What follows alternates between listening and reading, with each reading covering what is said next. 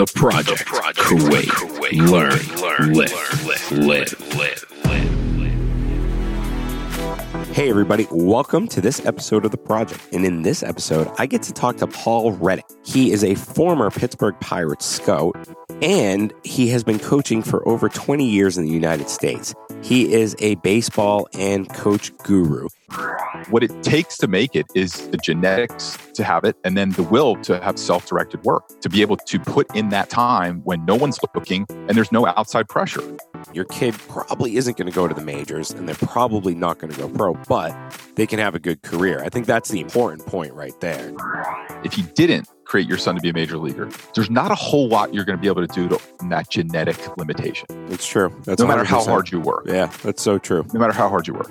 Self-directed work is there's got to be a point where the kid is working on his own and figuring things out and developing himself. So there's Kobe Bryant getting the janitor to open his high school gym at 5 a.m. so he could take 1,000 shots.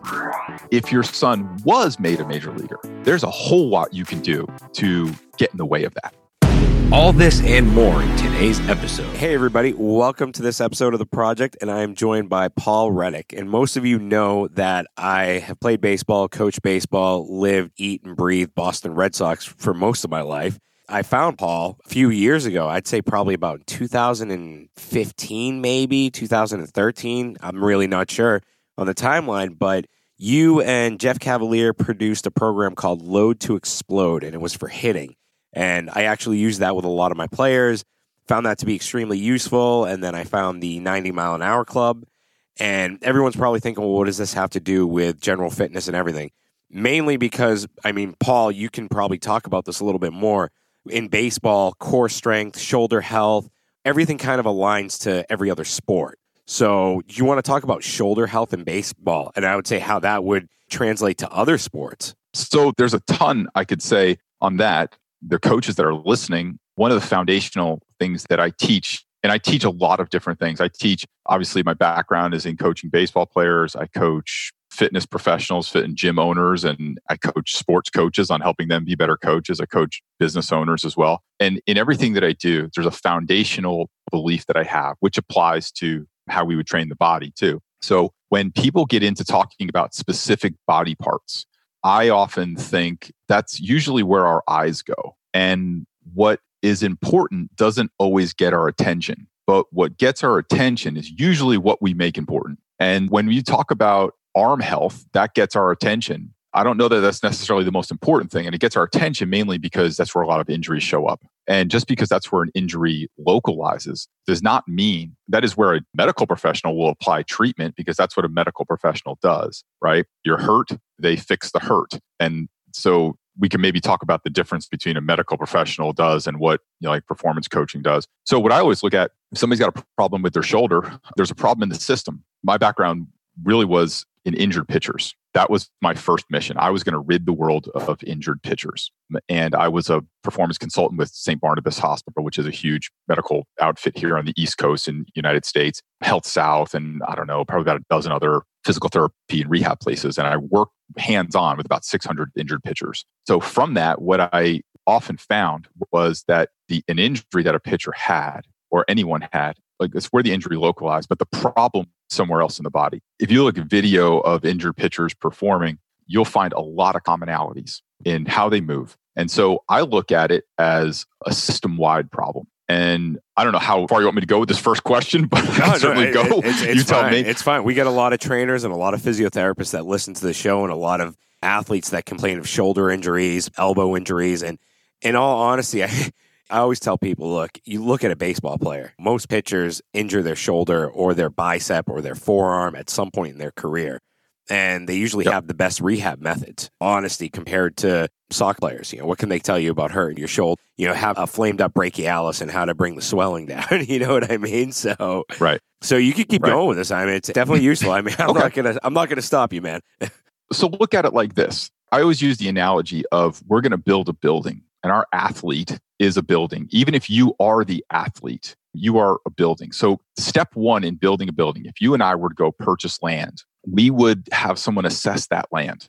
We would assess it for, is there water running through this? Is there swamp? Is the ground too hard? Is it too soft? Is there sinkholes in it, right? We would want to assess the land. So step one is to have fertile ground that you can build on. And as coaches, we are not equipped. And this, Bob, goes for anything. Goes for whether you're running a business or anything like that. You need fertile ground in whatever you're going to do. We're not qualified usually to assess that. So the first step is in assessing fertile ground is a physical therapist. A therapist who can do an assessment on you, top to bottom, inside out, left to right, front to back. And they tell you where you're strong, tell you where you're weak, tell you where maybe you're tweaked, maybe where you have a low-level injury, or maybe where you're working around an injury. Athletes are great at doing that. Athletes are great at managing pain too. So athletes usually don't know how good they feel until they start becoming healthy. They're just so used to dealing with pain. And so from there, that is step one. I would not touch an athlete unless they've gone to a physical therapist. And I'll come back to the reason why for that. Because what we really want to do is you just want to pop the hood. You want to make sure that there's no restrictions of movement. There's no imbalances that would interfere in the instruction that we're trying to give. The second part in building a building is the architect. So that's me. That's you, right? We're coaches, right? Like I know how a pitching motion should go. You know how a squat, a deadlift, all these things, right? You know how they should work, the mechanics of how it should work and how it should function and what the result is. That's the architect. Now, the architect is vital, right? Because the architect has the vision. And the architect usually has the greatest relationship with the athlete, right? They're usually more connected to whatever the athlete's doing. The third person is the builder. And that's what I would call the strength coach. Now, the architect and the strength coach have to have a marriage. They have to work together. The architect is going to say, this is how it should work and this is what it should do. Now, he should go to the builder and say, now build me this. Build me an athlete that can do this and can do this many times. So in real simple formula, if I have a pitcher, you're going to go to the builder and say, here's what his mechanics should look like. Make sure that he's strong enough to pull off these mechanics. Now, he's going to have to pull off those mechanics 120 times a game, every fifth day for 6 to 9 months. And he's always going to be asked to throw more. Every year of his career, he's going to be asked to throw more. Now, the other job of the architect is he has to also give the strength coach an idea of saying, this is what he's going to be doing this year, next year, and the year after. So a kid who picks up a baseball at 8 years old today is going to throw about 8. If he follows the pitch count, the limits, the recommendations to the letter, will throw 18,000 pitches. The architect and the strength coach working together. That's what we're building this kid for. We obviously want to maximize short-term success, which is becoming increasingly more important. So we're not only preparing him for the 120 pitches every fifth day for 6 to 9 months for this year, but we're preparing him for the long haul, which is the 18,000 pitches that we want him to throw effectively and safely. Now, the fourth part is once the building's built, you need a building manager. And the building manager is make sure that the grounds are kept up, that the pipes are not leaking, and that the bathrooms are cleaned, and that the maintenance is done on it. And so the building we've put all this time into now is kept up. And the building manager is your game coach. And that's a tougher relationship. The first 3 are a lot easier. The first 3 are super easy. You can definitely get those. Getting your game coach on the same page with all that is a little harder. So what the athlete does or the coach does or whoever is in role, when you're looking at these 4 pillars, they all have to work together. And one coach from these 4 aspects or a parent or an advisor or the athlete himself has to step out of that. And the athlete's job is to play the orchestra. Yeah. And to make sure that all 4 of these pillars work together. So there's a great line in the Steve Jobs movie where his partner, Steve Wozniak, they're having an argument. And he goes, Steve, you're like, what is it that you do? You don't write code. You don't make hardware. You don't do marketing. You don't do a design. What is it that you do? And Steve Jobs said, I play the orchestra. And that was basically him saying, like, I know you write the code and you build the hardware and you do the marketing, but I'm the one who sees how it all works together. And so ideally, there would be a coach or an advisor in the athlete's life that would do that. But sometimes the athlete has to step out and be that for himself.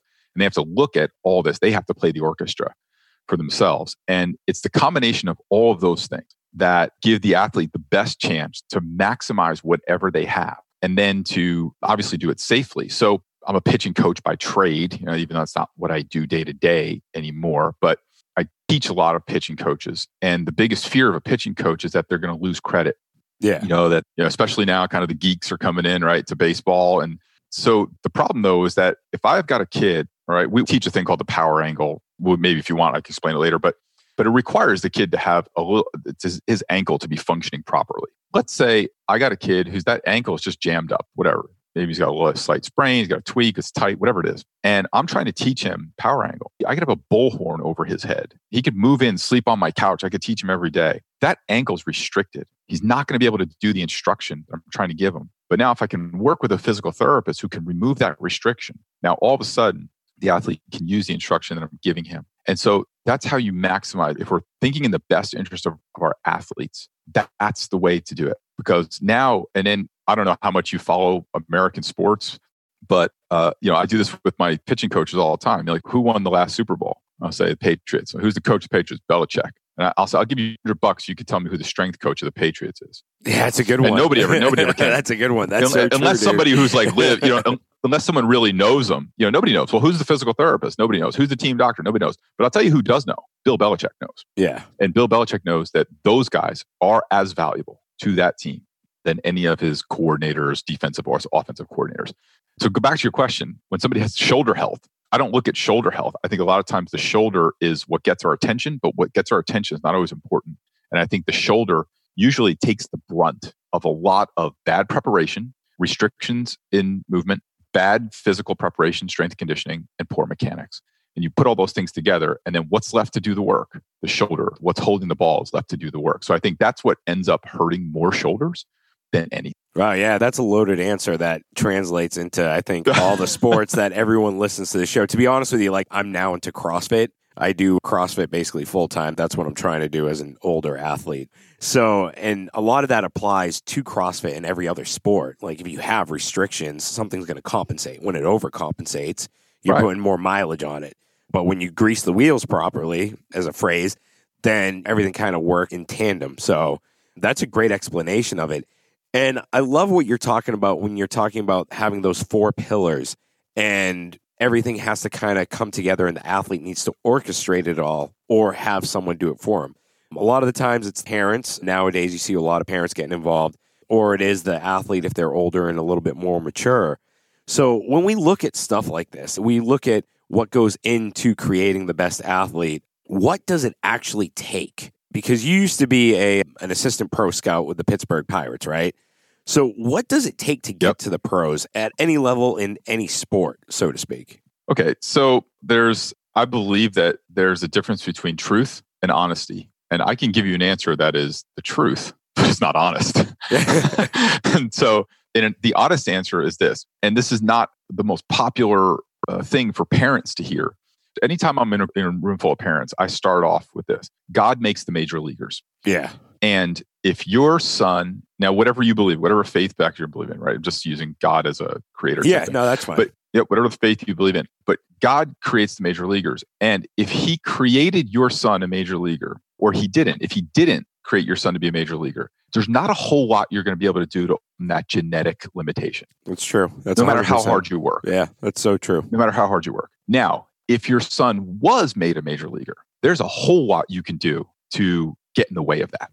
But what about the argument of like Dustin Pedroia, Altuve, these guys that genetically they're not gifted, but even Muggsy Buggs?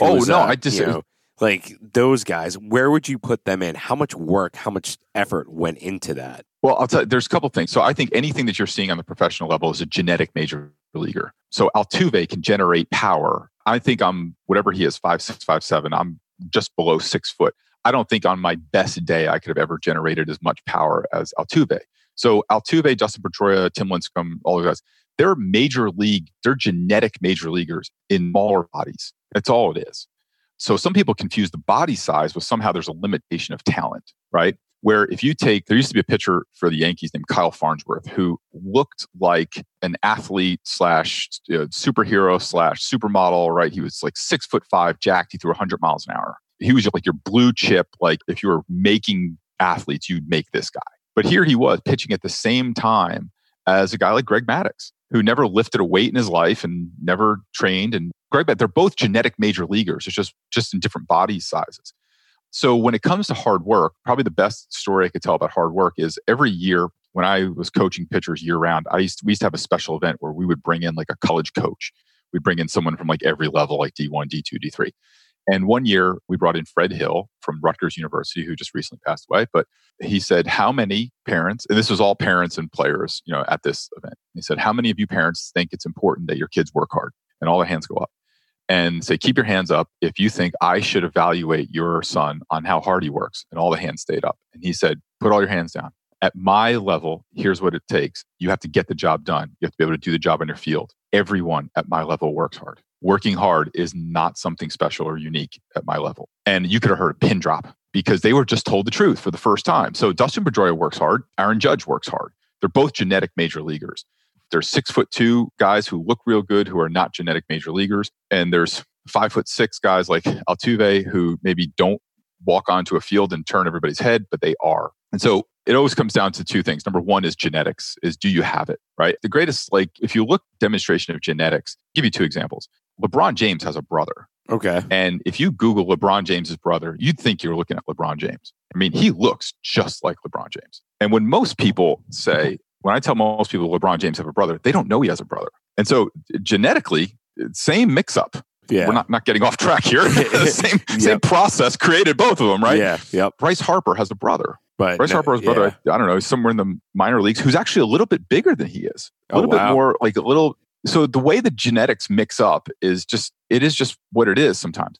So number one is genetics. That's what helps people make it. Number two, if you take all these books, the Talent Code and all these books that try and tell us that there's some way to game the system of doing this, they'll all say different things, most of which I disagree with. I think if you've spent any significant time around athletes on a day-to-day level for a long period of your life, you would not agree with the 10,000 hour rule. Players decide that they're ready to commit and change, and all of a sudden they change. And there was no 10,000 in there. I think 10,000 hours is something that's good for our minds, that kind of gives us hope that it's there. What all of those books agree upon is genetic ability and then self-directed work. So self-directed work is there's got to be a point where the kid is working on his own and figuring things out and developing himself. So there's Kobe Bryant getting the janitor to open his high school gym at 5 a.m. so he could take 1,000 shots. There was stories of Manny Ramirez before there were batting cages and stuff, used to get his friends' cars and line them up so they could turn on the lights so he could take batting practice at night. It's things like that. What it takes to make it is the genetics to have it, and then the will to have self-directed work, to be able to put in that time when no one's looking and there's no outside pressure. We're in an environment now where parents are trying to force that. And I tell the parents, the best thing that you could do is wait. And when he'll get more from the self-motivated, self-directed work than he is going to get from you telling him, get outside and shoot 1,000 jumpers. And so those are the things that go into making an athlete. Now, on the genetic ceiling, athletes, when they hear that, they go, well, I don't have major league genetics. Well, that's true. There's only been about 25,000 people in history in the last 140 years that had major league genetics. But that doesn't mean you can't have a great career. And it doesn't mean you can't have a great high school career. It doesn't mean that you can't have a great college career. It doesn't mean that you can't maybe even get your education paid for. There's just that realism of that. So, those are the two things, is you have to have the genetics and self-directed work has to come in at some point. Glad you brought that up about genetics and the self-directed work. Because over here, we have a lot of people that have the mindset of, if I just hire personal training for my kid, they're going to get better at baseball. And over in Kuwait, we have one practice a week, right, and then we have one game a week, or sometimes 2 games during the weekend. So all in all, they're getting about 5 hours of baseball, 5 contact hours. And then when these kids are going home, they're not even watching it.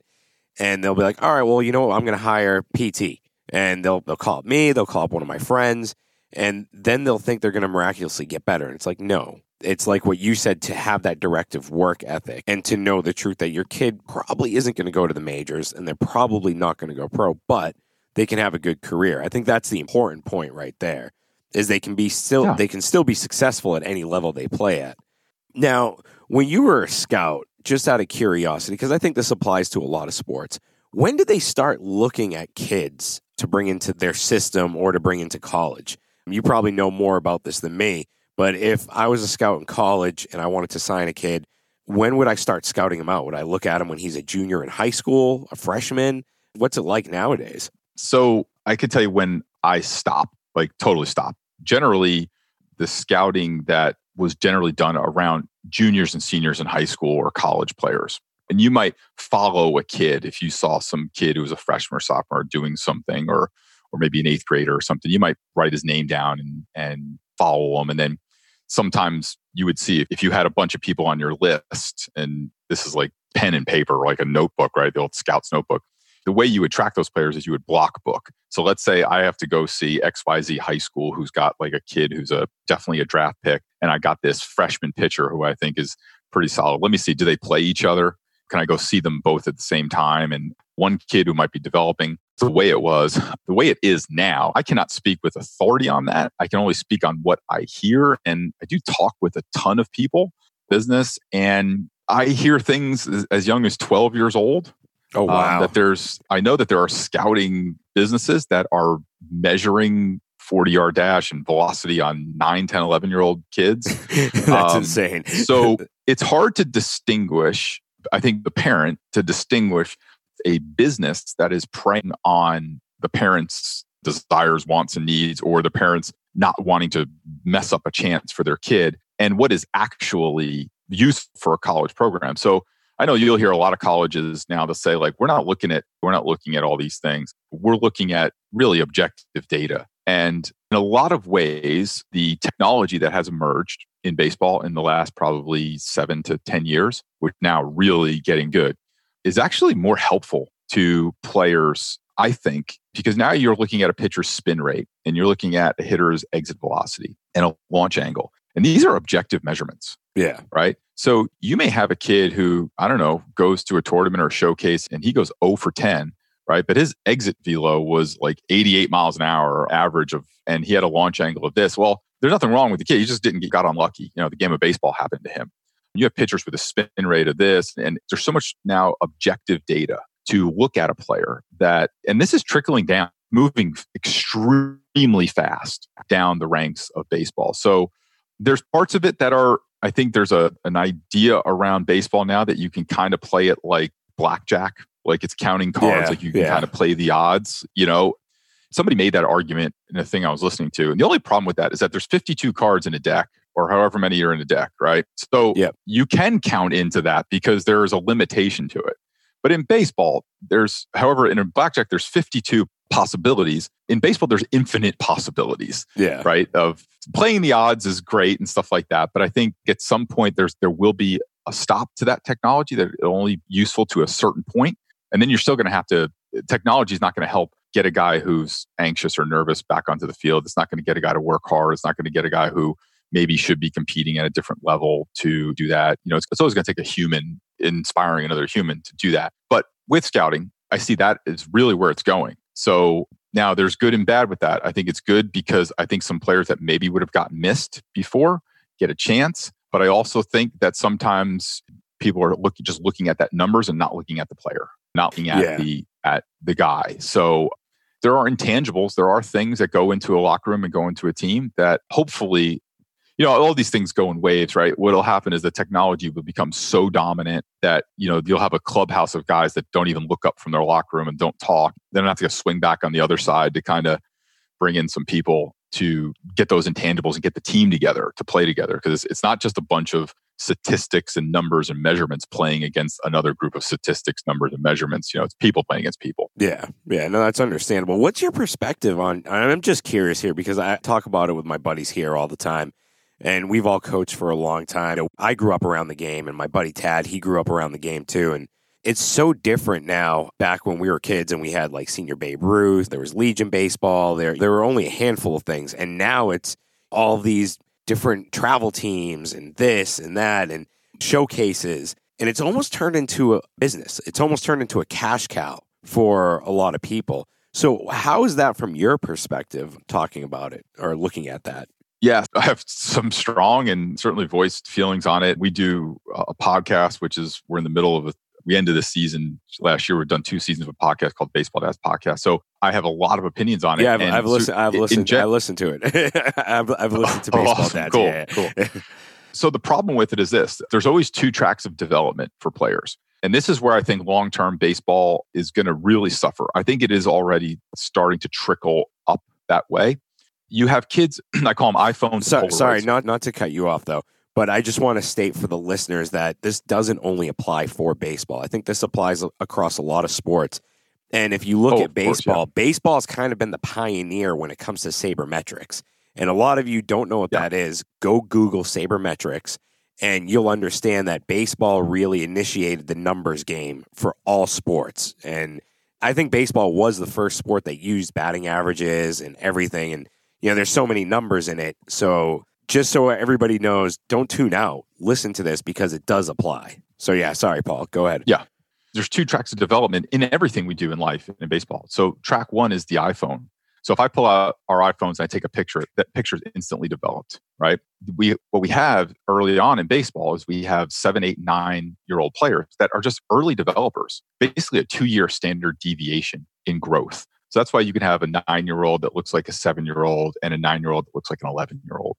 So what happens is a lot of the iPhone players, quote unquote iPhone players, they get scooped up by underqualified and incompetent coaches, and mostly to win fake rings and plastic trophies. And they're not better players. They're just early developed. They're just developed faster. The deviation, the standard deviation is just moving in their favor. So you have players that are just early developing players. They're just bigger, faster, stronger than the other kids. Now, we'll come back to them in a second because it causes a problem. Then you have the late developers, which I would call the Polaroids, right? Where you Polaroid picture, for those who don't know, is you just have to take a picture and then put it down and wait for it to develop for about a half hour.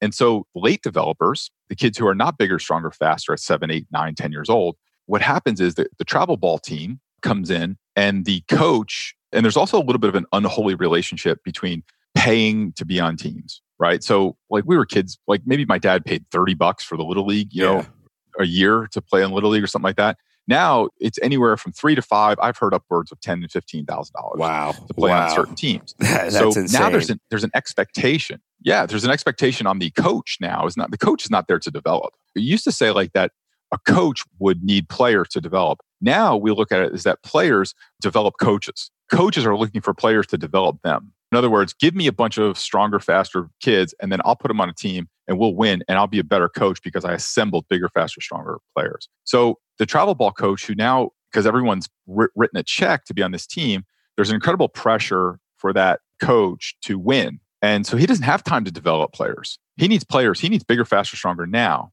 So now he's saying to the 9-year-old kid who's a Polaroid, saying, you know, you're a good kid and I like you, but I've got to win 6 tournaments this year. I just don't have time. I don't have a roster spot to develop you. And so what happens is the late developing kid lacks competitive opportunities because they end up playing in local rec leagues, stuff like that, which are diminishing. Yeah. But now the early developing kid, he has plenty of competitive experience, but he hasn't developed the skills of the game. And so what happens is now we're seeing at 13 and 14, we're seeing a lot of early developing kids that are underskilled and burned out. And all of a sudden, when they get a little hard, right? When kids start throwing curveballs, and then all of a sudden, you know, because they were 5'11" at 9 years old, now all of a sudden they're 15. Everyone's 5'11".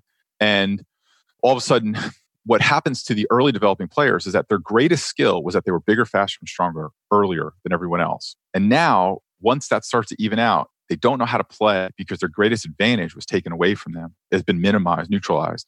And so what we're seeing is a lot, you know, we're going to miss out on a lot of Andy Pettit's, Don Mattingly's, Jorge Posada's, guys that were drafted in 25th, 26th, 27th round that not necessarily as kids were great baseball players. And what you're going to end up with, I think, is a lot of Bryce Harpers, a lot of guys who are individual stat guys. They're me guys. Look what happened to the Nationals. They lost their best player and won the World Series. Yeah. And so eventually that's what baseball is going to end up fighting, is this, that really just hoping that they can get those players that aren't burnt out and to be able to make something of them. But I think they're losing a vast generation of players. To early developing players are getting burnt out and they're not developing as athletes. And the late developing players are not getting the opportunities to really develop. That tournament scene and that whole tournament culture has created that situation. That is a friggin' amazing perspective, dude. Like that's a really good perspective. I never even thought of it that way or even looked at it from that perspective. And we're in Kuwait, so you can't blame me for that. You know what I mean? Like I'm not exposed to baseball as much as I was used to, but that's a really good perspective on it. And the reason why I say that is because Dubai has an amazing league. They have a lot of good players. They had a kid throwing probably plus 90 a couple of years ago. I mean, this kid was just throwing hard cheese, and he got a full ride somewhere. But Dubai has a bigger mix of expats or Americans over there versus Kuwait. So they do have that talent pool. But you get some of the parents here that see that, and they're like, oh, my kid's good in Kuwait. And I keep trying to remind them they're good in Kuwait. I played in Kuwait, you know, and then when I went to college in the States, it was reality check. You know, it was a big reality check for me. hit like 140 my first year, JUCO, because I'd never saw 80 mile an hour, an 80 mile an hour fastball or a good curveball. Took me a year with a lot of work in the cage just to catch up a little bit. So, can you talk about that a little bit more in terms of the standards of leagues of play? And you said that the normal leagues that we had in the towns is kind of being diluted and everyone's going towards travel ball or whatever.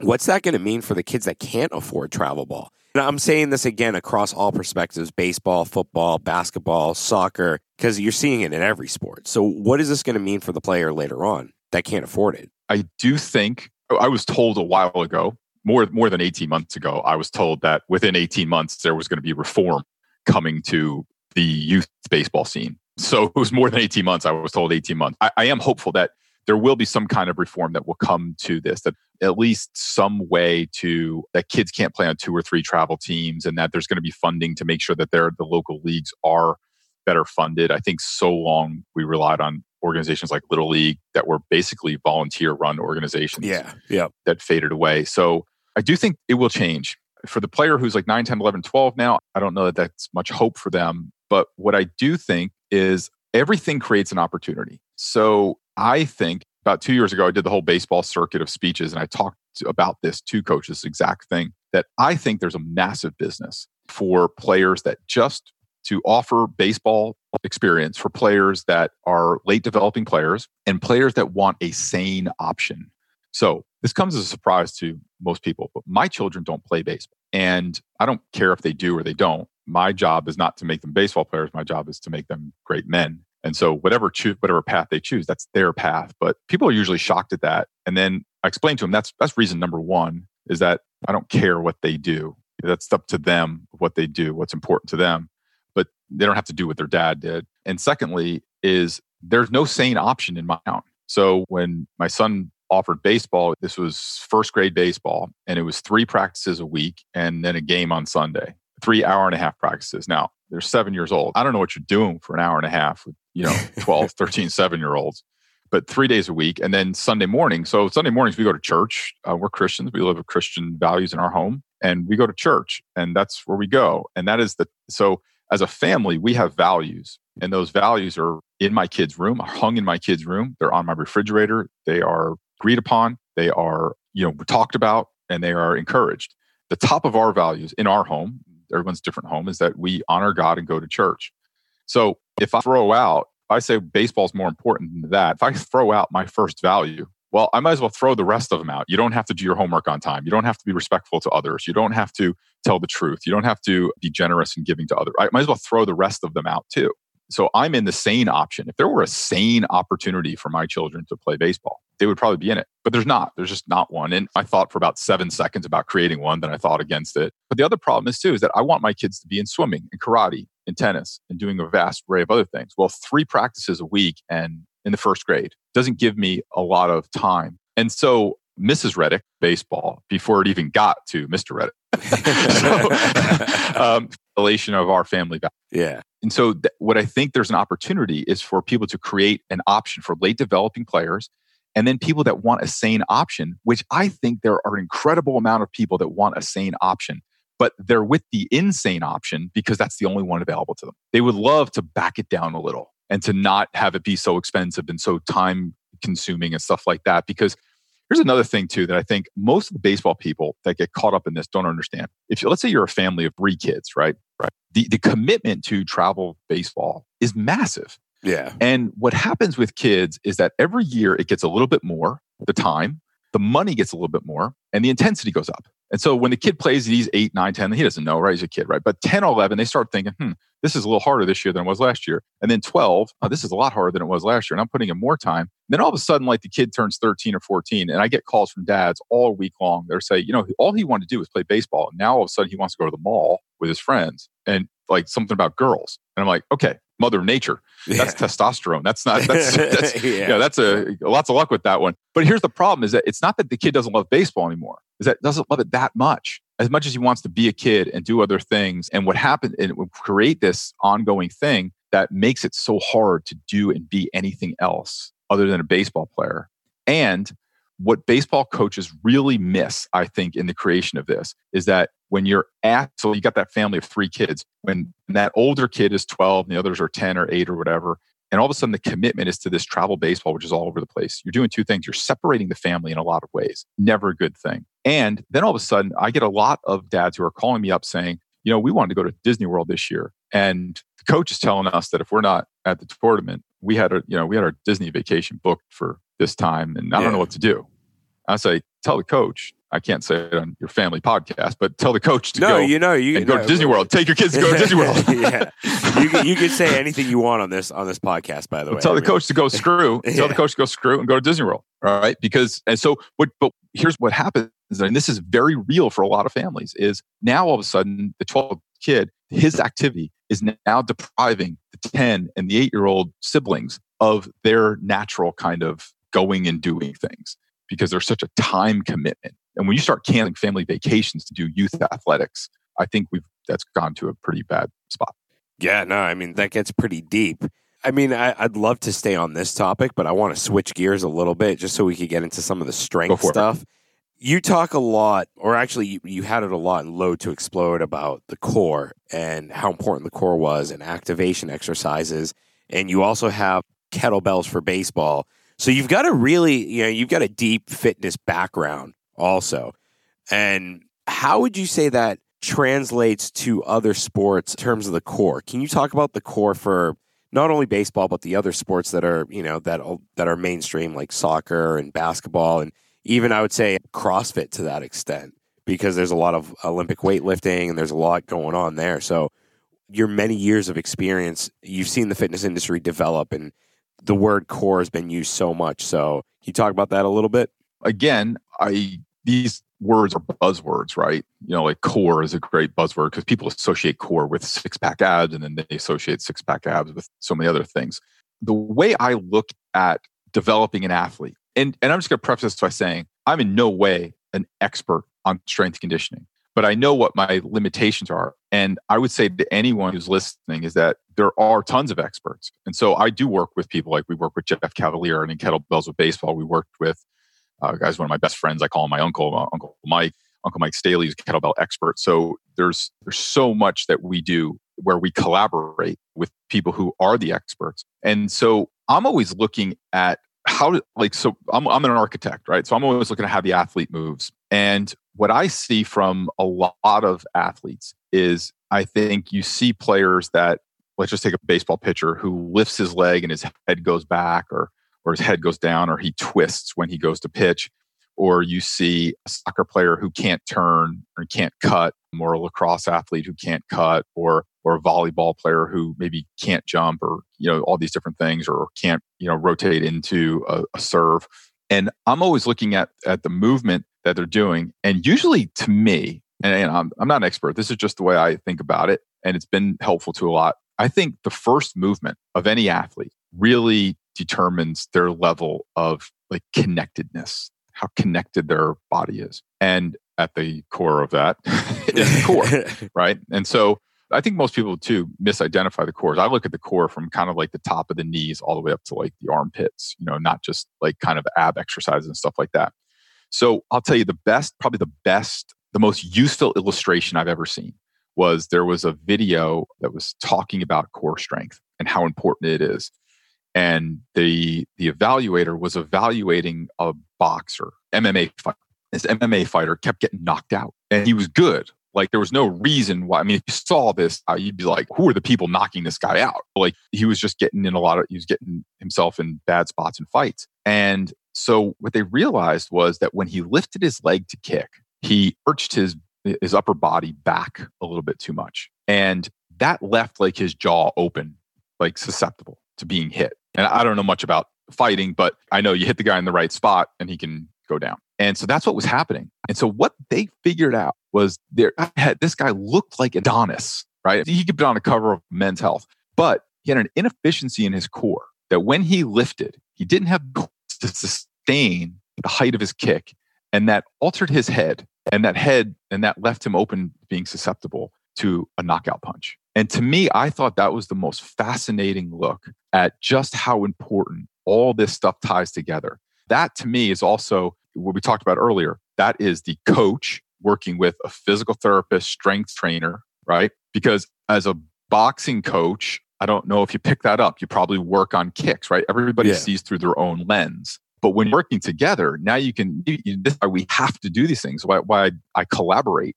Because, for years I've called, Jeff, who's a friend of mine, say, I can't figure this out. Help me figure this out. Or a lot of the people that I know, I coach about 50 fitness entrepreneurs. So a little bit of access there to them. They can see things that we as coaches just can't see. I can tell you another one too. So I don't know if Joe DeFranco, Jim Smith. Yes. Yeah. I follow Joe DeFranco. Yep.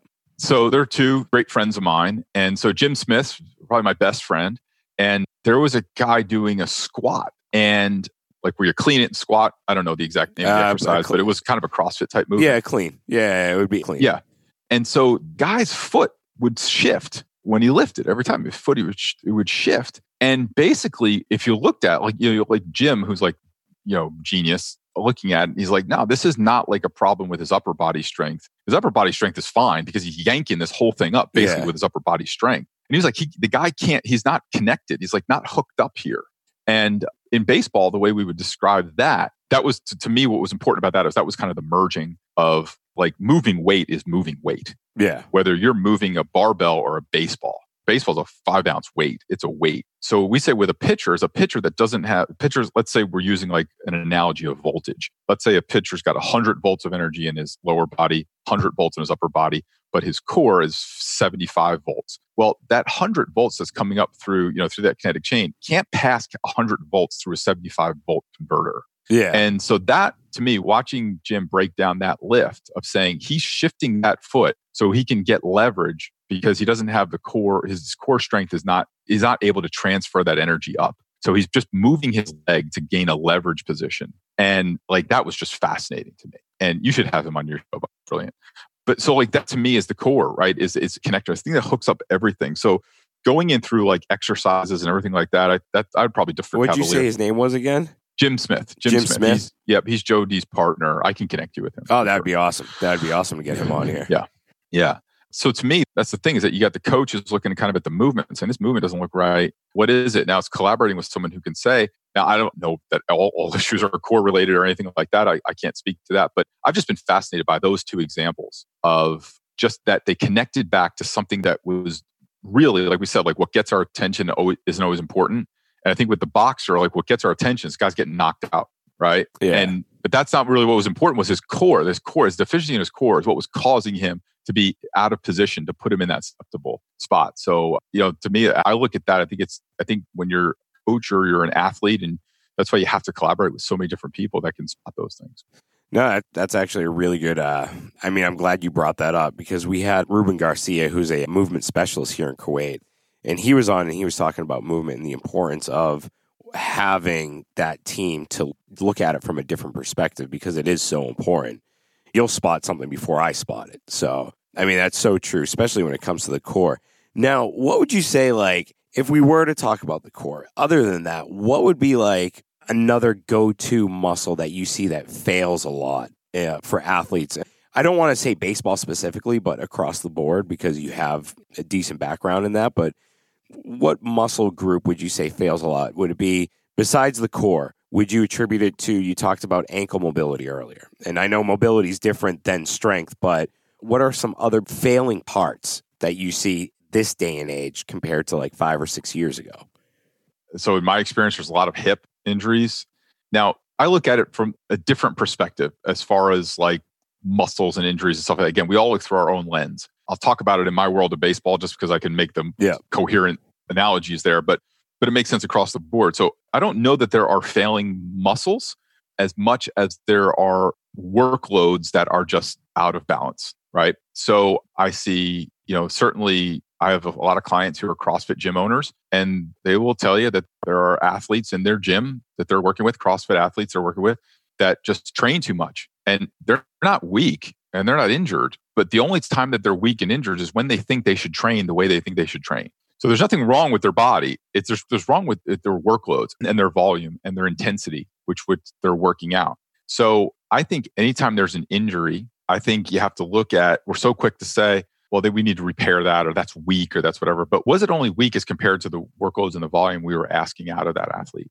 Now, to say that if you want to compete at a higher level doesn't mean that you don't have to train to that level. But I'm always just very keenly aware of that because I work with a lot of business owners and so entrepreneurs.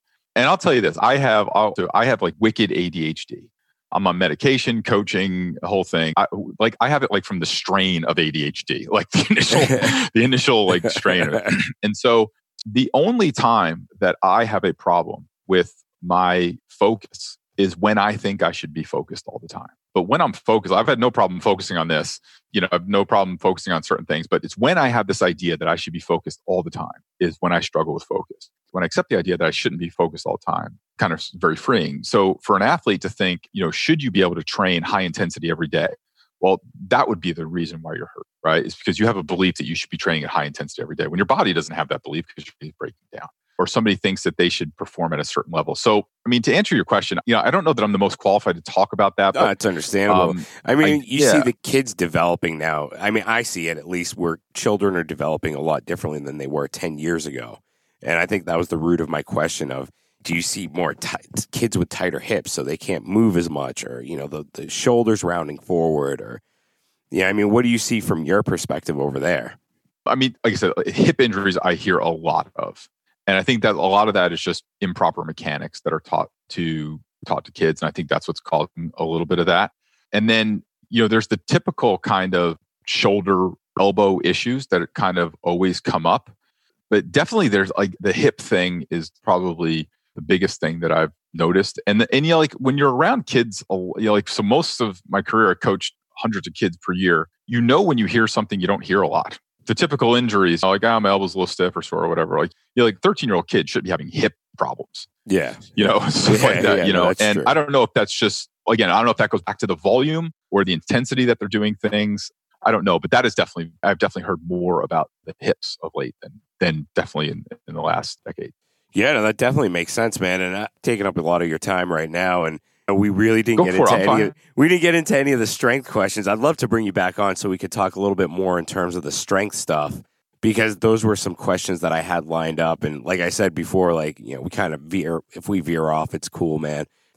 But if we do talk about strength, what are some of your favorite kettlebell exercises? Since you do have kettlebell for baseball, what are some of the kettlebell exercises that generally you would pick as your faves? So I generally work out with kettlebells, mostly myself, because one of my best friends is a kettlebell guru, Mike Staley.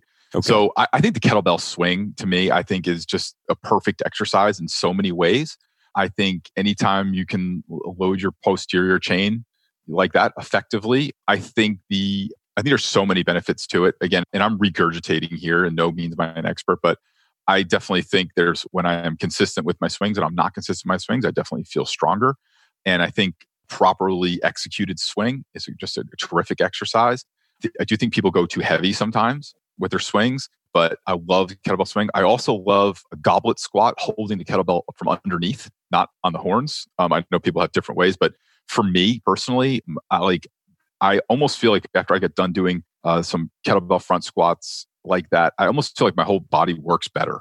And so that would definitely be go-tos for me. And then I also think kettlebell lunges are great. I think it's a pretty safe way to load a lunge. I'm always very worried about, there's a lot of people in kind of my world that advocate for big, heavy lifting and stuff like that. And that's great, and again, everybody looks through their own lens. So they're looking through the lens of people coming into their gym and lifting big, heavy weights. And that's great. But my lens is the kid who's in his garage. Yeah. Because that's my reality. My kid is not in the gym with an expert who's writing a program and watching his loads and watching his rest and training him, right? I got a kid who's out there with some weights he got for Christmas and it's amateur hour and kids get hurt, right? It's true. So I think the more ways we can give kids safer ways to load, the better. So I think a reverse lunge with a kettlebell is another one of my favorite exercises. And I also like I think it's called a Cossack squat. No, this is a press. It's kind of like when you're down, almost like as a catcher, and you're doing your alternate presses. I don't remember what it's called. That's a Cossack squat. Yep. Okay. Yeah, it's Then that like, one. So it's those are kind my of like personal. you go down to one side and straighten out the other Yes. leg, heel on the ground, toes pointed Yes. up. Yep. Yeah. Yes, I like that one. I think that for me is a really beneficial exercise. And then we had Dan John come and speak to our business group which was like, I had two of my dream come trues in 1 year. I met Dan John and Steve Cotter in the same year, which was pretty cool. And Steve Cotter, who wrote Rise of Superman? No, Steve Cotter, who's the kettlebell expert. All right. Yeah. Wrong guy. Yeah, Steve Cotter. You should look him up. I mean, if you want to talk about a freak of nature, he is a freak of nature. I mean, he's just flipping and catching 28 kettlebells, just flipping them up in the air and catching them like as if, he is an absolute freak of nature. So I love also farmer walks. I love carries. Yeah. I think they're just great.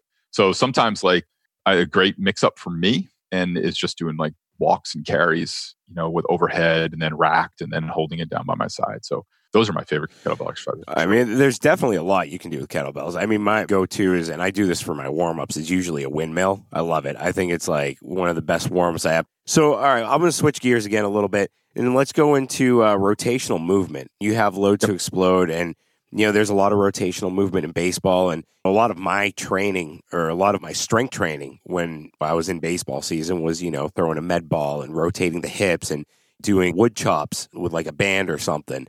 So how important do you think rotational movement is for general health, not just for sport? I'm going to give you a couple of resources too, I think that are really, really smart about this. There was a study that came out that in rotational athletics, any rotational athletics, tennis, volleyball, golf, baseball, that 80% of the power came from rotational movement, which I agree with. But the problem was that all the tests were done with a preset lower half. So in other words, if we put your lower half in the right position and then we ask you to rotate, 80% of it comes from rotation. That's great. That's assuming we can get to that optimal position, right? So that's a tennis player who maybe can't get his feet right, or a golfer who's out of, his feet are out of position, or weak, or a baseball pitcher or hitter that can't get his foot down into the right position. So all of that, I think, is important. I would probably defer everything that I would say about rotation to a guy that I don't know, but I've been following and I use a lot of his products. His name is David Weck, and he invented the Bosu ball. Okay. And he has a couple products that would really be helpful to your athletes. He's got this, it's called RMT rope, which is basically trains using your lats and getting into a rotation of figure eight motion of rotation. And he's got these they're not weights, but they're kind of like shakers that are like designed for your hand. But he's fun. I mean, he's a lot of fun. He's definitely a character, but he's also brilliant. I would probably defer most of that to watching him. He has a real interest in baseball. And he's got these clubs and I work out with all this stuff. He's got these clubs called the RMT Club, so to me, I think when you're looking at like rotation, if you were just like training an athlete with rotation, I would say that you definitely want to be doing it in multi-planes. You want to be doing it in multi-directions. And then you want to make sure that you're training both sides equally. I think that is a huge, if you tell the kids, you give him a medicine ball, tell him to throw it against the wall, he's going to throw it against the wall like his dominant way. So I think in any of those movements, it definitely has to be multi-plane, multi-directional. I also think too that all of your rotational work should be done on your feet. I think especially for an athlete, I think when we get down on the ground and do too much stuff, I think we kind of we separate and disconnect that transfer of energy through the kinetic chain. So I think all of that should be done on your feet. But you should check out David Weck. Check out his Instagram. It's if at the very least, it is super entertaining. No, I definitely will. And everyone's going to crucify me because you came on and you're a fan of the Bosu ball. And I shit on the Bosu ball all the time. I hate it. But, I don't use the Bosu ball. I don't use the Bosu ball. I mean, I'm very honest, and all the guys that listen to the podcast that know me, they're probably going to be like, "Oh, see, you had someone say that the Bosu ball is actually useful," and I'm like, "Damn it!" Well, I don't use it. I can't really speak to I don't use the Bosu ball myself, so I can't speak. He just invented it, so that was just. But the stuff he has now, I think, is really, really helpful. Oh, that's awesome. I'm definitely going to check him out. Like, I've been writing a bunch of names down as you've been speaking, just to kind of like follow up on some of these guys later on. They'll probably be in the show notes also. Dude, thank you very much. And what we've been doing lately is we kind of do like a little rapid fire segment towards the end. They're just kind of quick, goofy questions. First thing that pops into your head. All right. So if you could explore space or the ocean, which one? Oh, the ocean. I was in the Coast Guard Auxiliary 4 years. I'll go into the ocean. All right. Deadlift or squat, and why? And you can only do it for the rest of your life. Deadlift because you get to drop it. and it's cool. All right, that's cool. There's nothing like that sound when you got it and then you let it go and there's a certain amount of weight that hits the ground. It's just right. Yeah. No, understandable. Bands or dumbbells? Oh, bands. Bands. All right. Bands. I like bands. Yeah. What about kettlebell or dumbbells? Kettlebell. Kettlebell. All right. If you had to play one sport for the rest of your life and it can't be baseball, American football, or hockey or basketball, what sport would you play? Tennis. Ooh, that's a good one. Tennis is my absolute favorite sport to play. That's a good one. That was a quick answer on tennis, man. I got to give you credit. Most people would have probably I played tennis because I played tennis. But I had a friend who was a professional tennis player and introduced me to the game when I was like 22. And as far as I would definitely, tennis is my favorite sport to play. It just, to me, I feel like it uses all the things that I learned in baseball at like a faster pace. Okay. Yep. Vegan or carnivore for the rest of your life? So that's an easy question because right now I am into month 2 of the carnivore diet. Oh, so the only thing I eat are beef, salt, and water. And we go down a long rabbit hole with this one, but I have had some pretty crazy results carnivore diet over the last 40 days. I'm interested right now. So what results have you seen? I've wanted to try it, but I don't have the guts to do it. So what have you seen? Yeah. So I do another podcast with former clients, a guy named Ryan Muncie. We do a podcast called Going 567, which is just kind of conversations that we have that we record. And so he did the carnivore diet. And so I just did it. I had done vegan for 30 days and I felt fine. It was okay. Then I was like, let me go the other way. Let me see how that works. And so I didn't need to really lose weight. I didn't feel that wasn't a goal of mine, but I've lost 8 pounds in that first 40 days. And I have no desire for any kind of junk food whatsoever. So we're now in Christmas season here. My wife is baking dozens and dozens of cookies. That's her thing, is to give out cookies to our neighbors and friends and stuff like that. And I've had 2 cookies, mainly because I was just in the wrong moment, wrong time, just hungry. Yeah. But even on Thanksgiving, I had some stuffing and stuff like that, but I didn't have nearly the meal. I'd probably have about 30% of the meal that I normally would have. I have no desire for ice cream, junk food, or anything. And it's very, very weird. It's weird to say, when I was doing vegan, I would have licked a pack of raw bacon. I would have, I was desiring any of that. But with this, it's just really hard to describe. You don't miss it because the desire is just not there. And my energy is good. Everything's good. I'm going to get my blood work done after Christmas. And so we'll see. But do you feel that you've had a jack up in testosterone at all? When I go heavy on meats, I eat red meat all the time. And if I don't eat red meat, I feel sluggish. I feel crappy if I'm just eating chicken. So how can you gauge the range of your testosterone on a good day or a bad day? Or I don't know. I'll know when I get my blood panel back if it's gone up. I do require less sleep. I do have more motivation to work out. So those are usually signs of more motivation and activity to do that. Usually signs of testosterone going up. But yeah, I've tried all kinds of different diets. I've never had something quite like this.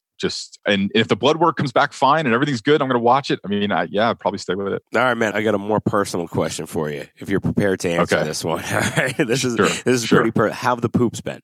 Because we all know when you go low carb and all that shit, that it just kind of. You get the constipation and whatever, but how's it been for you? Because some people don't. Some people have the opposite. So it is different. Okay, all right. What I was used to. All right, I'll take it is different. I'll take your word for it. It is definitely a change in how do I say it? It's coming out quicker. Okay, all right. That's quicker. Cool. Look, my co-host Meg, she's our gut health expert, so that's probably a question she would definitely ask you. And we're actually having a colon doctor come on our show in the future to talk about. I call him the poop doctor at the gym. So I was asking him, I was like, so what qualifies a good poop and what's constipation? He's like, dude, this. I was like, can you come on the show? He's like, yeah, sure. I was like, all right, we'll have a show all about what your bowels should actually be doing. So that's great. Sorry about that personal question, but I had to ask, man. No problem. I always try and give the listeners as much insight as possible. So I guess everybody knows you really well right now. Dude, I hope you'd come back on the show in the future. Would love to have you back on. It was definitely some great conversation about coaching. I think that was the highlight of this. We kind of stayed away from the fitness stuff and just really that your 4 pillars, I think that's great. And I think that's something that a lot of coaches and athletes need to look at. So thanks, man. Yeah, absolutely. No problem. I'm super happy to do it. Thanks for listening to this episode. If you enjoyed it, please head over to iTunes to subscribe, rate, and leave a review. You can also find us on Instagram at The Project Kuwait. Thank you, and join us next time.